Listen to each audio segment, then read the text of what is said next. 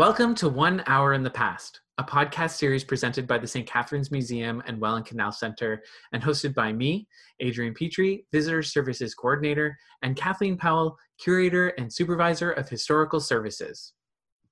Our community is filled with diverse stories, and we recognize that our story begins with the Indigenous peoples of this land.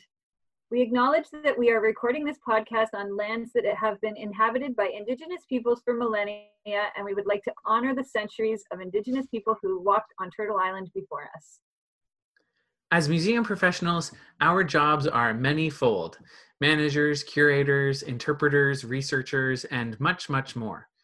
We often find ourselves pining for some more interesting and perhaps wild history in our daily work, especially in these uncharted days of Zoom meetings and working from home. Our podcast begins with the idea that a simple search for information can lead you in strange and wonderful directions, as in Alice's Adventures in Wonderland. Historical research has a tendency to lead you down a winding rabbit hole that takes you off your original path towards some new and amazing historical places.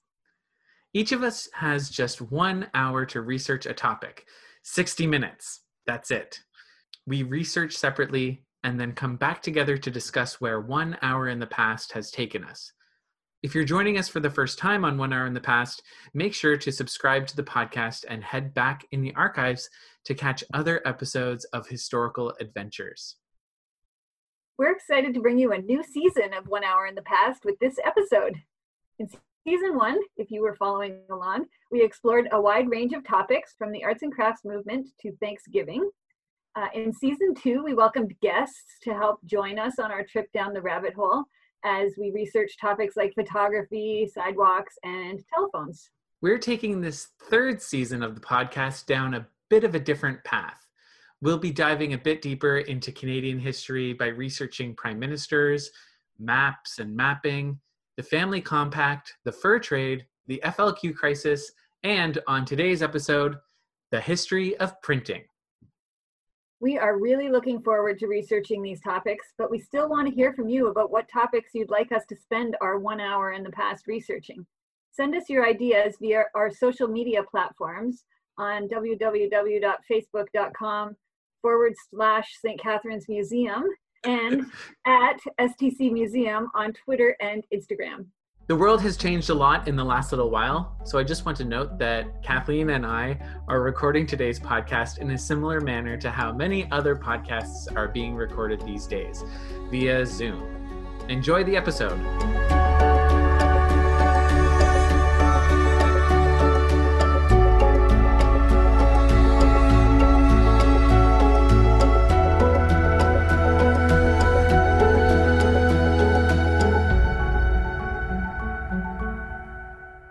So first, as a start, it's time for the traditional dictionary definition of our topic for today, which is printing.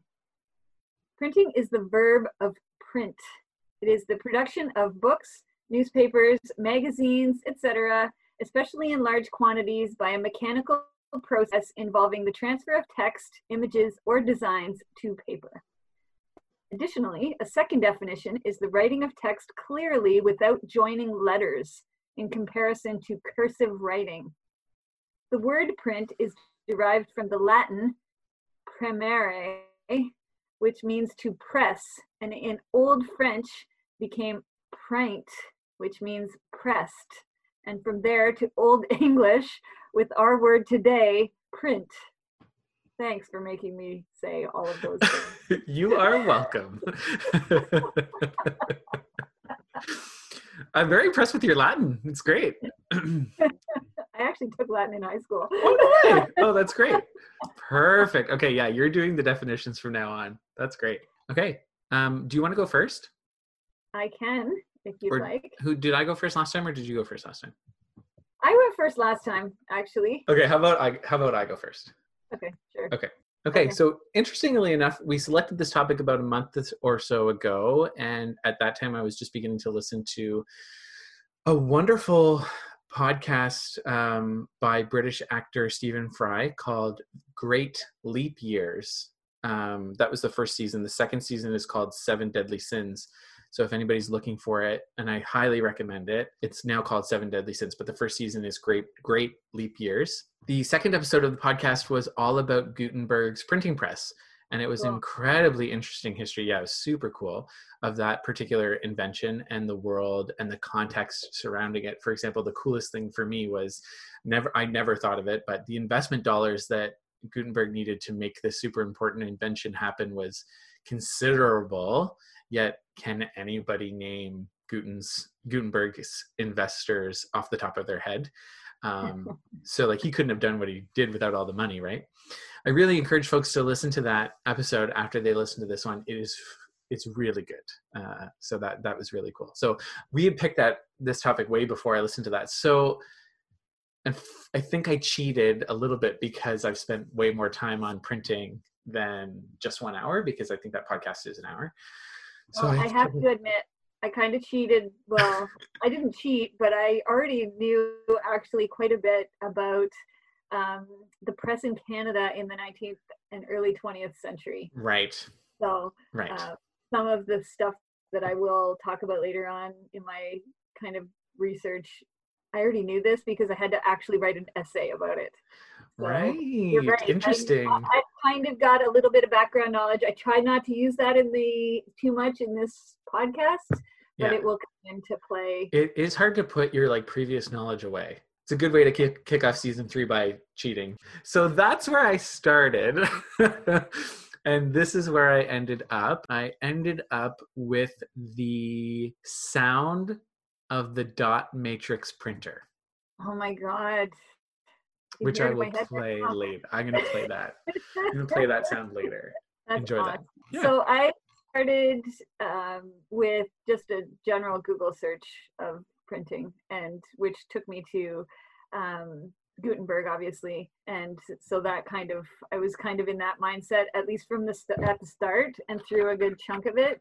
And then I ended with the partisanship of the press in the early 20th century. Cool. So I did end up in my kind of headspace of what I'm super interested in how the press worked around the time of the First World War, just before the First World War. But that is like actually history of Canada in general. So I will go into that a little throughout, but that's where I kind of ended up. I actually didn't have enough time. I did not. No. An hour was not enough for this topic. Not enough.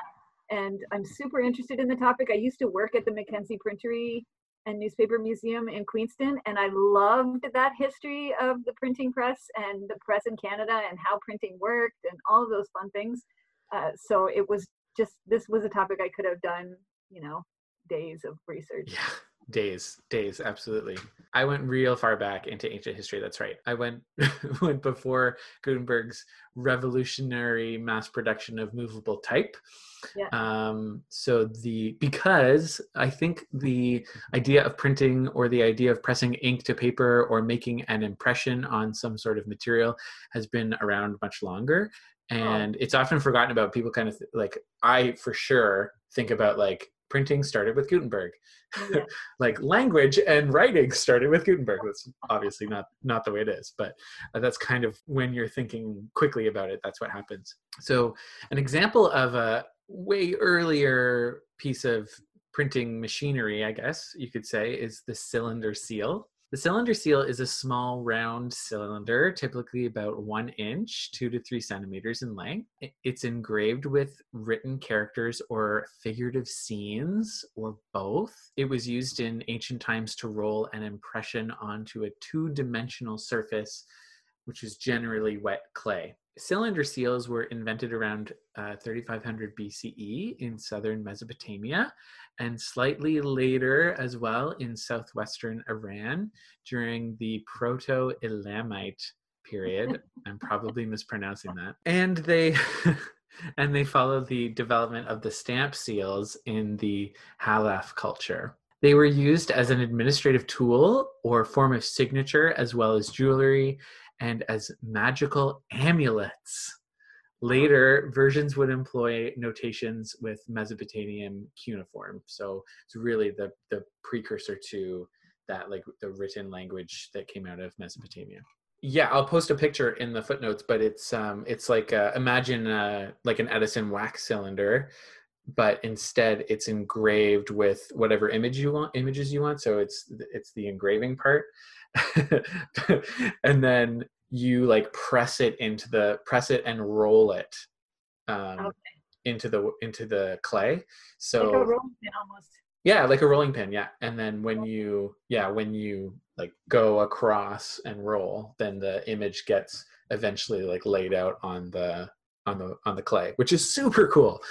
So I was instantly captured by this form and thought that when I saw the picture of the cylinder seal, it was about I thought about how the development of language and communication go hand in hand with the mode that it's communicated on or through.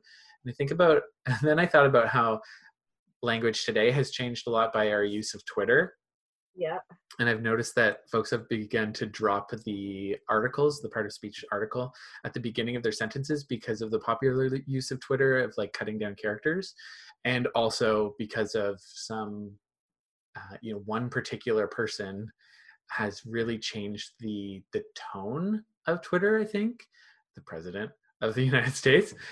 So oftentimes he'll say something like sad when it should be it's very sad or it's sad. Right. He's dropped the articles. And so people have started dropping articles on Twitter, but they also drop articles in regular everyday person to person speech. It's very So true. that Yeah. Language has changed so much. so much. To just based on social media in general, and just the way people write now. Used to be that when you wrote something, there was a certain form to writing, that Yes, it was more formal than speaking, but now lots of people just write like they speak, exactly. Yeah. which isn't necessarily bad, it's just different. No, you're right. It's not bad. It's different. But I find the dropping of articles to be annoying. So, I and still can't get used to people saying hashtag in like words, spoken right. words. And I'm guilty of it too. But sometimes it just jars on like my listening skills if somebody speaks like they're on Twitter in person. Yeah. Anyway, so again, I'll put a picture of the cylinder seal in the footnotes to this episode. That sounds really interesting. It did make me think of the wax cylinders that were used by Edison for the phonograph as well, that we were just talking about in our last episode of 1 Hour in the Past.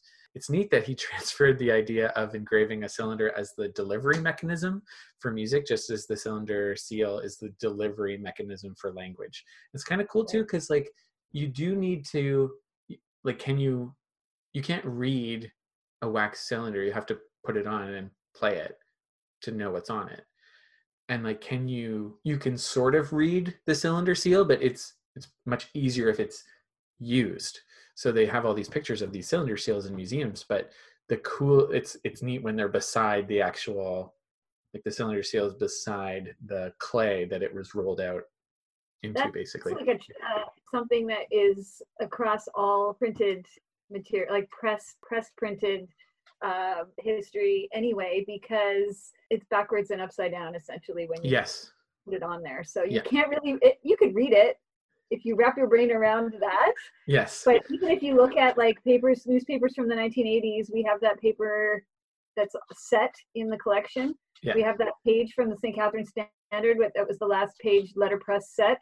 Yeah. And you could read it, but it's easier to read it if you read the printed page, because Yes. right now the letters are backwards and the opposite way around. That's the best thing. Like, it's an artifact that has a purpose that you can show both of those things together to show how it works, which is great. Almost like a camera and a photograph, that kind of thing. Yeah. It's also neat because the cylinder seal has that capability of making copies. So you like, as long as you have pieces of clay lying around, you can make as many copies as you need. So it's kind of like a stamp or a woodblock type press, was another option that I could have gone in my research. So you just need the multiple pieces of clay and you can have as many copies as you want. And it makes me think that, like, wouldn't a carved cylinder, maybe even out of wood or one of these stone ones, instead of a engraved cylinder, a carved cylinder, so like you're having the letters be like sticking out rather than going in, if that makes sense. Yep. Wouldn't that have solved the problem for all those poor monks who were handwriting the Bible over and over and over again for their entire lives? What if they just carved the pages onto a cylinder and then they could have just rolled the pages? What were they thinking? Like, come on. You can imagine though the amount of work to carve that cylinder. Yeah. But then only one page, right? Yeah. But then like if you spend your whole life writing one Bible, whereas you can have like a bunch of carvers carving each page, and then over a lifetime, right? And then after all of that, you can just roll them. But yeah. Well, I mean, in the end, based on what Gutenberg ended up doing, it was kind of like thinking in that mindset a little bit, I think. Exactly. Yeah. But I did do a lot of research on that part in particular, so I'm interested when we get there. Well, I'll let Stephen Fry talk about it because, man, it's super cool. It's really cool. I definitely recommend that podcast. So because cylinder seals are a form of impression seal, the next place I discovered myself in was wax seals. This is pretty far from printing, but it's part of the culture of paper and printing and that kind of thing. So it applies. It's a tangent, but it applies. So wax or clay seals were very common in the medieval period, again, for authenticating documents like decrees, legislation, tax documents, wills, and property documents. Otherwise, anyone can just... Yeah, like forge. Any copy you want of anything. And people did anyway. Yes, people did anyway. Exactly. Can you imagine well, like... For some reason, people trust the wax seal. It could be anybody's wax seal on there. How do you know? Yeah, exactly. And there's like certain movies, certain like medieval movies, like plot points that are based on that, right? Like the Pope will send a letter and it's like, are we sure this is from the Pope?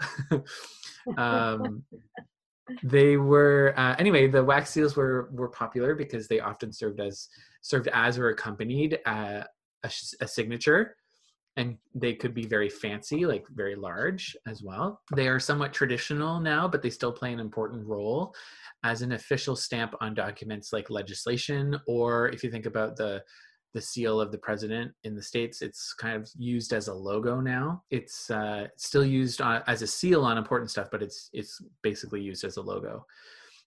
In Canada, we have a Great Seal of Canada, as do many other countries. They have their own Great Seal, and it's an enormous metal stamp. And I'll put a picture of it in the footnotes. It's huge. So I went now and researched the Great Seal of Canada. So the Great Seal of Canada is one of the oldest and most venerated instruments of our government. Since the earliest days of our nation, Canada's most important documents have been made official through its imprint. The Great Seal signifies the power and authority of the Crown, flowing from the sovereign to our parliamentary government. The Great Seal has both ceremonial and administrative purposes, of course. Each time a new Governor General is installed in Canada, he or she is solemnly charged with the custody of the seal as representative of the Crown. It is used on all state documents, such as royal proclamations and commissions issued for the appointment of lieutenant governors, cabinet ministers, senators, and judges. The presence of the seal melds together the notions of authenticity, authority, and the will of the Crown, while at the same time, lending a certain prestige to the document. So it's let like... me ask you something then. Yeah. I have a military commission. Yeah. It's hanging in my office at work. It's my commission when I became a member, an officer in the military. And it has a seal on it that was sealed by the Governor General. Is that Canada's seal? Maybe. What does the seal look like? I don't know. I'll have to go and look at it next time. Because yeah. Oh, right. It's in your office at the museum, right? Yeah, take a look at it because it could be. I have a description of the seal in a second, but it's not very big. It's only like, But it could be like a mini version of it. Yeah, but the document's signed by the Governor General. I wonder. That's interesting because the Governor General is with the Crown, right? It's my kind of contract with the Crown to be a member of the military. Yes, yeah. And as the Commander-in-Chief, the Governor General signs it. Well, yeah, you'll have to take a look at, see if it's maybe it's like, because the Army might have its own, or the military might have its own seal. maybe for that purpose for commission. But you know what? It's probably the Great Seal. It's just a mini version of the Great Seal, I'm sure. That's pretty cool. Because it does say commissions, and that's a commission, right? So yeah. Wow, that's interesting. Yeah, because yeah. some people, if you're lucky and the sovereign happens to be in the country when you're getting your commission could be signed by the Queen or, oh my gosh, or whoever the sovereign is. But mine was signed by the Governor General at the time. Which one was that? I think it was Mikhail John. Oh, okay, that's still cool. Still commander-in-chief, right? Yeah. Yeah. Cool. Actually, I'm very proud of it. It's very cool. So I'll get to the description of our current Great Seal of Canada in a second, but I was thinking about how the Great Seal is so important, because what if the seal ever fell into the hands of an enemy, like during a war? Would that, like, since that is the like physical, it's really the only physical that I can think of, physical instrument of government for running government, or between the Crown and Parliament. It's the only physical actual piece that you can run away with, right? I think, like, you know, if you think about it in movies or something like that, when they say they're going to take the capital, I think it's like you would just generally assume government and be like, where's the seal? Like, you know, but if it's a military operation, they're probably not thinking about the seal, because they'll just be like, we don't need a seal because we have the military. But if you want to be you know, authentic and consistent with the previous government, then yeah, getting the seal, I guess, would be kind of as close to you can as actually getting the crown, maybe. I don't know. Anyway, so I looked up, like, has anyone ever stolen a seal? So it actually did happen in 1688, while attempting to flee to France. James II destroyed his Great Seal, apparently by throwing it in the river, and in the hope that the machinery of government, again, would cease to function. So if you don't have that seal, you can't pass any laws. So good luck. Throw it in the river, and off I go to France. Well, people are putting a lot of just inherent faith in the authenticity of these seals then. Like, yeah, couldn't that's you right. create a new one? Yeah, well, and that's basically what happened, is that James' successors, William and Mary, used basically the same seal matrix to create their new Great Seal, so that it looked very similar to James. They had their own names on it, but it looked very similar to James's. So it would basically imply continuity of government. Like, haha, you threw yours in the river, but guess what? We still have the matrix, so we can make a new one, and it's basically the same. Bye. So, but I thought that was really interesting that, like, on his way to exile, the thing that you think about to grab is like, oh, you know what? I better get my seal and throw it in the river. I guess they're obviously important. I don't know if you went in this direction, but you see in 19th century, 18th century, even 17th century portraiture, you see people with their seal, their own personal seal, either on a ring or hanging from their waistcoat or something like that. That's right. Obviously, it's important if you're carrying it with you all the time. This is like your official signature. Even though most of those people could sign their name, this is the thing that they use to show that it was actually them and not some other person pretending to be them. Exactly. Yeah. Again, the authenticity part is the important piece of that seal. So it's kind of neat. Our country's Great Seal is uniquely Canadian. It has been in existence since Confederation, yet it has changed.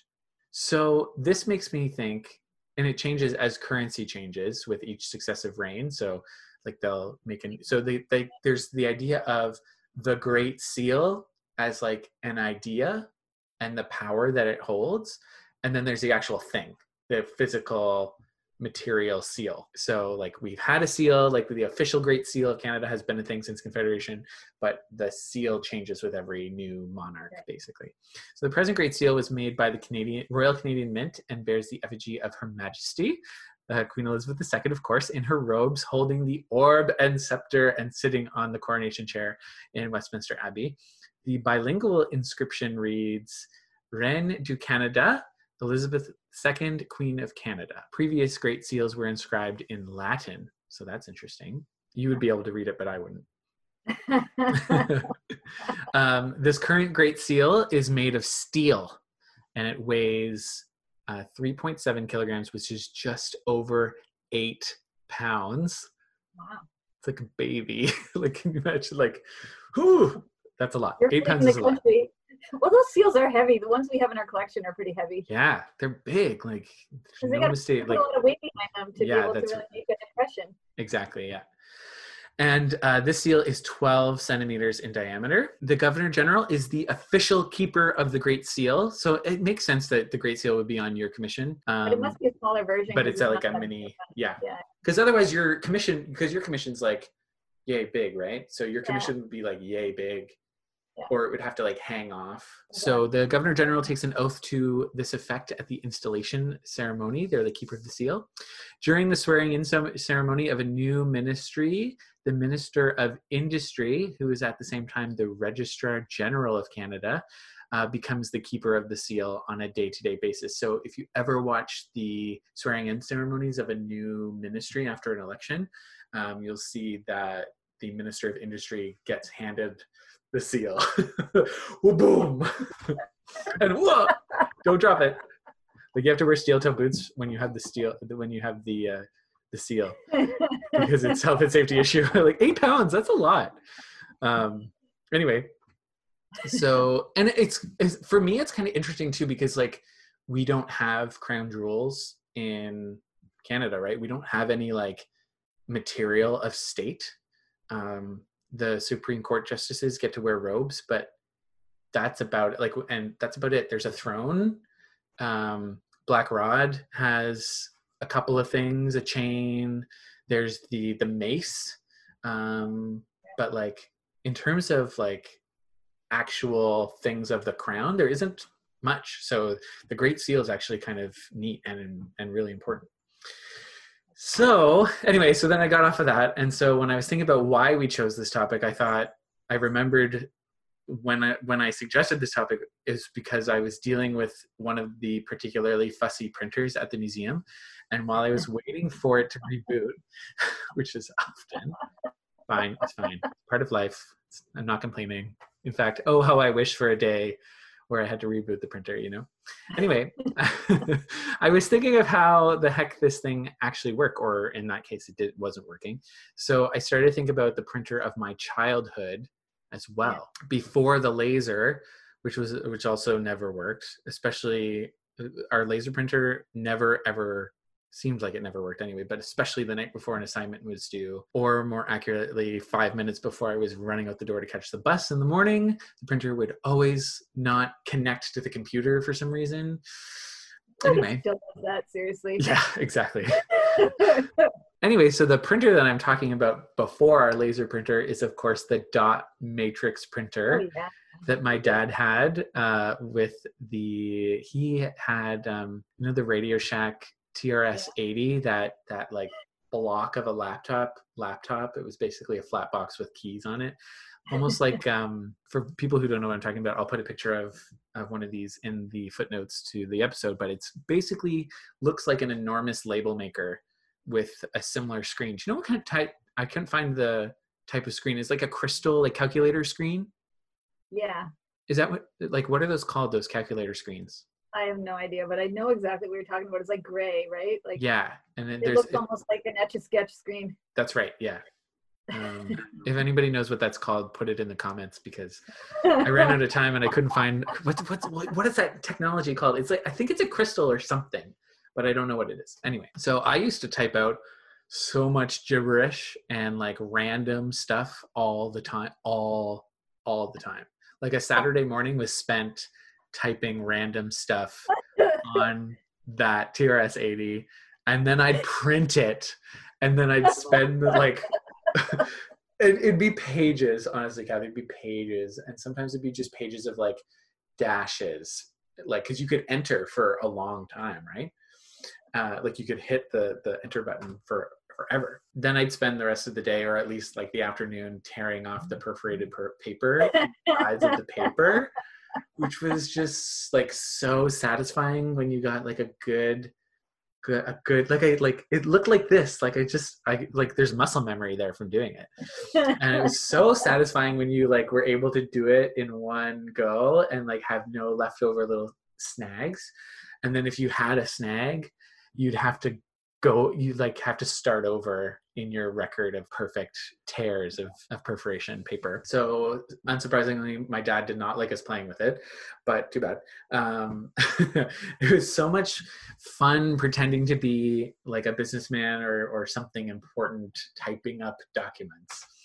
And so when I was thinking about that, the sound of the dot matrix printer is ingrained in my head, just kind of like the dial-up sound is ingrained in my head. That sound of the dot matrix printer is ingrained in my head. It's one of those sounds that, like, if you hear it, you know exactly what it is.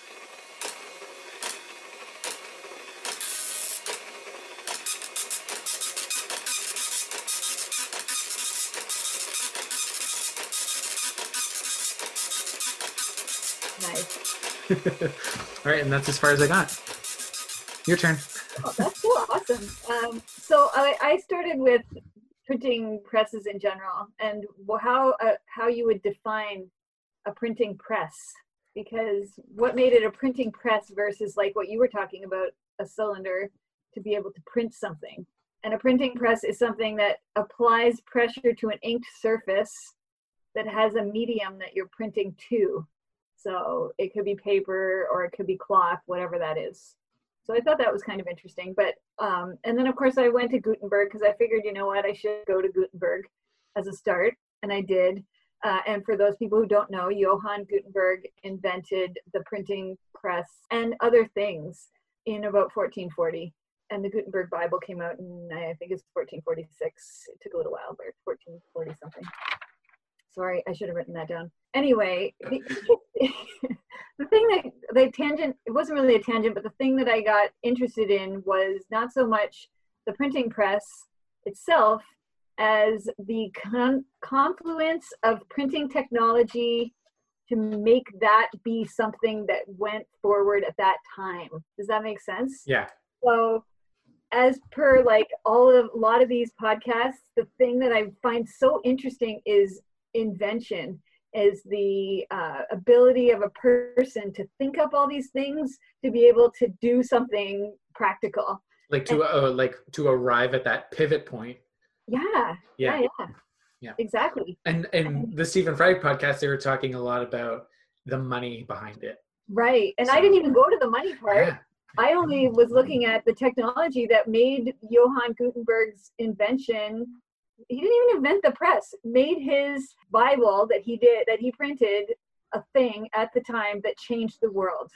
Because it's clearly, this is one of those times and places that people would say this is a seminal thing in history, was this invention that happened in Germany in the 1440s. There were presses that already existed. So you will, I'm sure, be way more better informed about these things than I am, but presses for pressing grapes for making wine and for pressing fruit for making cider.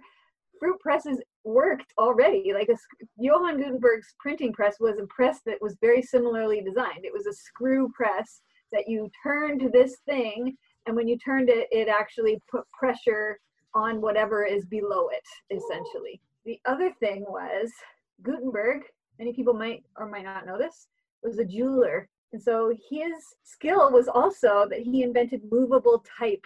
The way that printing presses work is that you would lay out a page. These original presses, you'd lay out a single page with type that you can put in and out in different ways to be able to create the page. And then you could print like, hundreds of copies of this page all at one time on this press. So it was the confluence of this technology that Gutenberg used to create movable type, which was actually the mold, not the type itself. It was the mold that he kind of built using his skills as a jeweler to build these little molds for each letter. And then you fill those molds with lead and you create the type. And you could create how many A's do you need in a page of a book? A lot. You mold out like 100 A's or 20 T's or whatever you need. And so that technology and the press together was important. So he created that. But then also paper, at this exact time, paper became cheaper and mechanization of paper had started happening at this particular point in time. So paper making as a process, a mechanical process, had been around since the 13th century, but just at the time that Gutenberg was creating the movable type and coming up with this more refined version of a printing press to be able to use with his movable type, manufactured paper making was just reaching Germany in the 14th century. So it was just in time for Gutenberg to be able to take advantage of it. And just to go back a little bit to the press part of it, the thing that Gutenberg did do was he refined the version of the press so that it had a movable bed so that you could slide out the page that you had put together with your type and then change it up and then slide it back in. And then it also, the way that the press was designed is that it had a little bit of elasticity to the press part because it had to be able to press the page down evenly. It was even, but also had to have some kind of bounce to it so that it didn't like tear and end up with black marks all the way around the outside and stuff like that. And didn't they do something to the ink as well? Like Stephen Fry talks about this, but they did something to the ink so that it wouldn't run. Yeah, so ink before, like if you use ink from a pen, it's like a liquid. It's almost like any liquid, like water almost. That's how thin it is. But the ink that you use on a printing press is more like oil, like heavy, not oil like the oil you put in your car, but not oil, but grease, like really, really thick. And so that was the other thing, was this development of ink that could be used for this particular type of process. And because you don't want the ink on all of the paper, you just want it on the top part where the letters are. So you have to be able to develop that. And then at the same time as all this, eyeglasses for people to be able to see better. We're starting to be kind of around there in the world. So there was that. And then another invention that we never even think about that made Gutenberg's Bible, this is really related to what made the Bible be this thing that all of a sudden took off at that time and how he was able to do this, is something called a codex. So did you know that all books are codexes? Okay, yeah. Essentially, a codex is what a book is. It's basically a bunch of papers all stacked on top of each other and bound together so that you could flip it back and forth, like you would flip a book. So that's as opposed to a scroll. So originally you might read an official document or something as a scroll. Yeah, big and long, but you need like the whole exactly. Like lay it out on the floor to read the whole thing. So the codex had been around for a long time, quite a long time, since the Roman period, but the codex was starting to become more popular and useful at this time. And that's really that's the way to print on a printing press. It's page by page, and then you take all those pages and you bind them together. You can't really print on a scroll as easily because you have to match it up properly as you go along. And then it takes longer. It's so all of these things all came together in one time and place to create the right time for this invention to take off, essentially, and to be used in a specific way. So besides all of that, it was the topic that Gutenberg was trying to print, right? So he wants to print the Bible in English so that the mass population can read the Word of God versus only church people having access to the actual Word of God. So, of course, there's the Reformation happening at the same time where this ideological change is happening in this part of the world. The technology exists to be able to take advantage of that ideology to disseminate it across the world, and it all comes together in this place in Germany at the time. And then, of course, there's also this, which I didn't research, but I know already, is this proliferation of trade routes in that area, which gave it the ability to be able to move that technology once it's been created, to move those books to all kinds of places around in Europe at the time. So that was kind of like, I'm so interested in all of these like tiny things happening. And this happens in every invention. Is like the right people meet the right people at the right time. This guy who has this particular skill meets up with this other guy who has just the right skill to complement it, and they can create this thing that everybody happens to need right at that time. Is always is of interest to me, and this invention of Gutenberg's is exactly that particular thing. So I kind of went there, and then I thought, oh, I should actually look a little bit about Canadian history. So from there, I went to, when did we first have printers in Canada? And printers have been in Canada since Europeans have been in Canada, essentially. And so since the mid 1700s, there have been printers in Canada, in the Maritimes, and in Quebec. Were the very first ones. 1751, there was a printer named John Bushell who was in Halifax, and he printed the newspaper, the Halifax Gazette. So I didn't go into too much of that. I was almost at the end of my time. I spent far too much time reading about the confluence of all these inventions together that I lost track of time. But I wanted to talk about Niagara, just a little tiny bit. And the printing press in Niagara. So the printing press in Niagara, the oldest printing press we know, is from 1792, when a guy named Louis Roy had a printing press in Niagara-on-the-Lake, which was called Newark at the time, and he printed the news for the local population.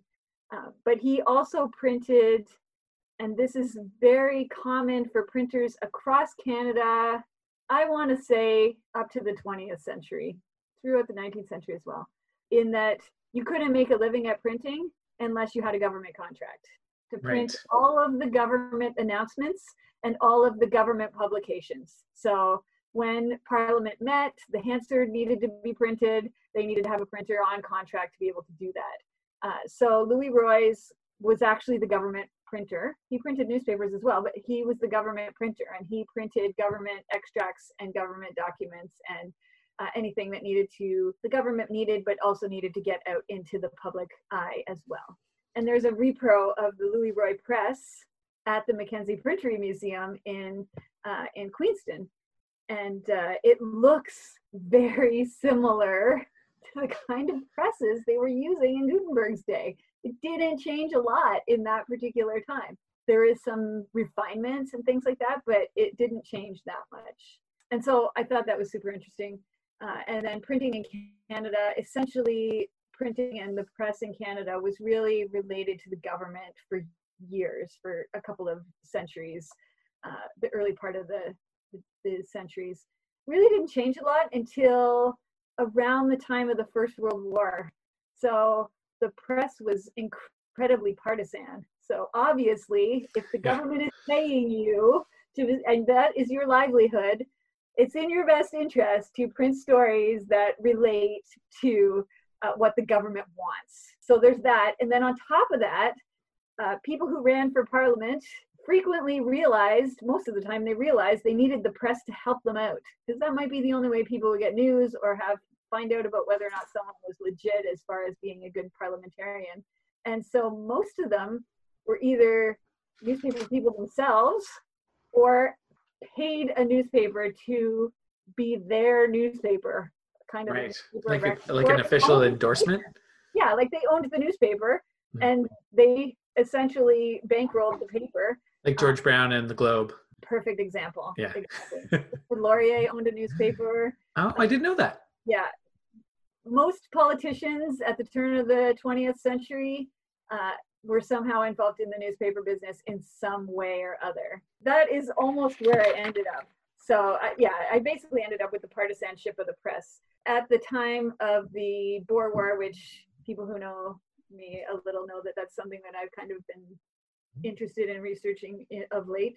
And at the time of the Boer War, Canada's involvement in the Boer War can be directly attributed to the fact that the press got involved in a partisan way and to push people in certain directions to have Canada get involved in this foreign war that they didn't feel was something they should be doing. Some people didn't feel it was something we should be doing at the time, but the press got kind of got the citizenship fomented behind this idea and kind of got the citizenship all excited about it, and it forced the hand of government to have to change the direction that they were potentially going to go. We were just going to take like a middle of the road kind of line, not make any decisions in either direction. Anyway, the press was quite involved in that.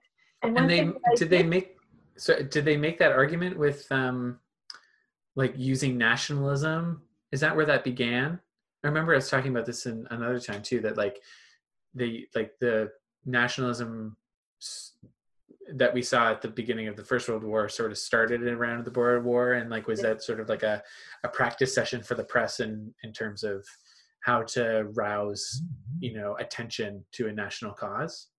For sure. And it's because the press was so partisan that was what they were able to do. So essentially, because certain political stripes had this idea that Canada meant this thing, or Canadians meant this thing, which was, it was a real imperialist, Canadian version of imperialism, essentially. So Canada as part of this larger empire, that we were, a group of people that were stronger, healthier, had this knowledge of backwoods and horse riding and all this stuff that would make us better soldiers. But on top of that, because we were the premier country in the empire, we were the largest and the biggest imperial satellite at the time, essentially. There's certain stripes that used the press to kind of create this discussion around, shouldn't we come to the aid of the mother country in time of need? And so there was lots of discussion around that. The government was leaning towards, they believed in this idea, the government was Wilfrid Laurier at the time, believed in this idea of supporting Britain because we're still part of this empire.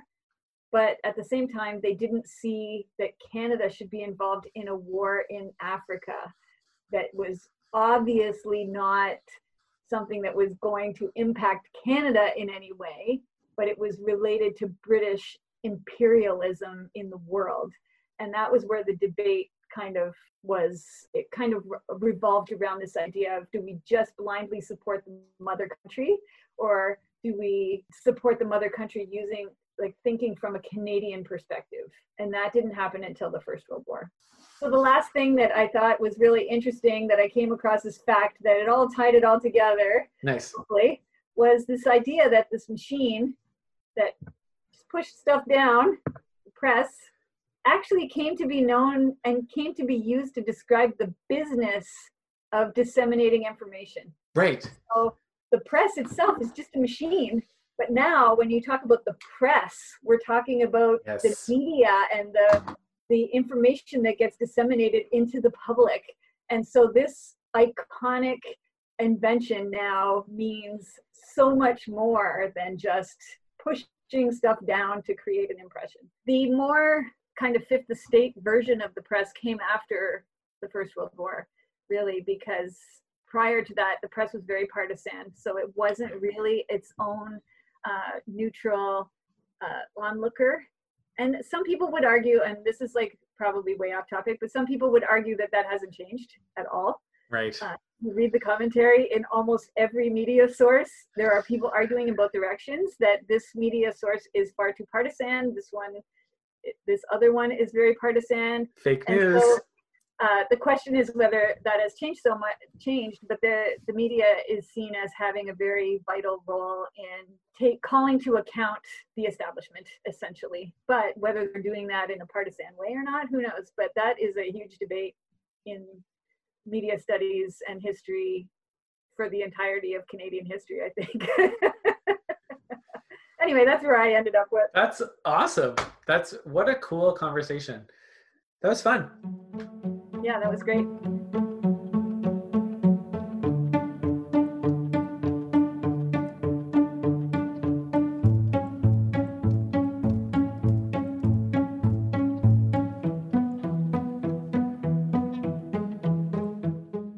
Thanks for coming down the rabbit hole with us.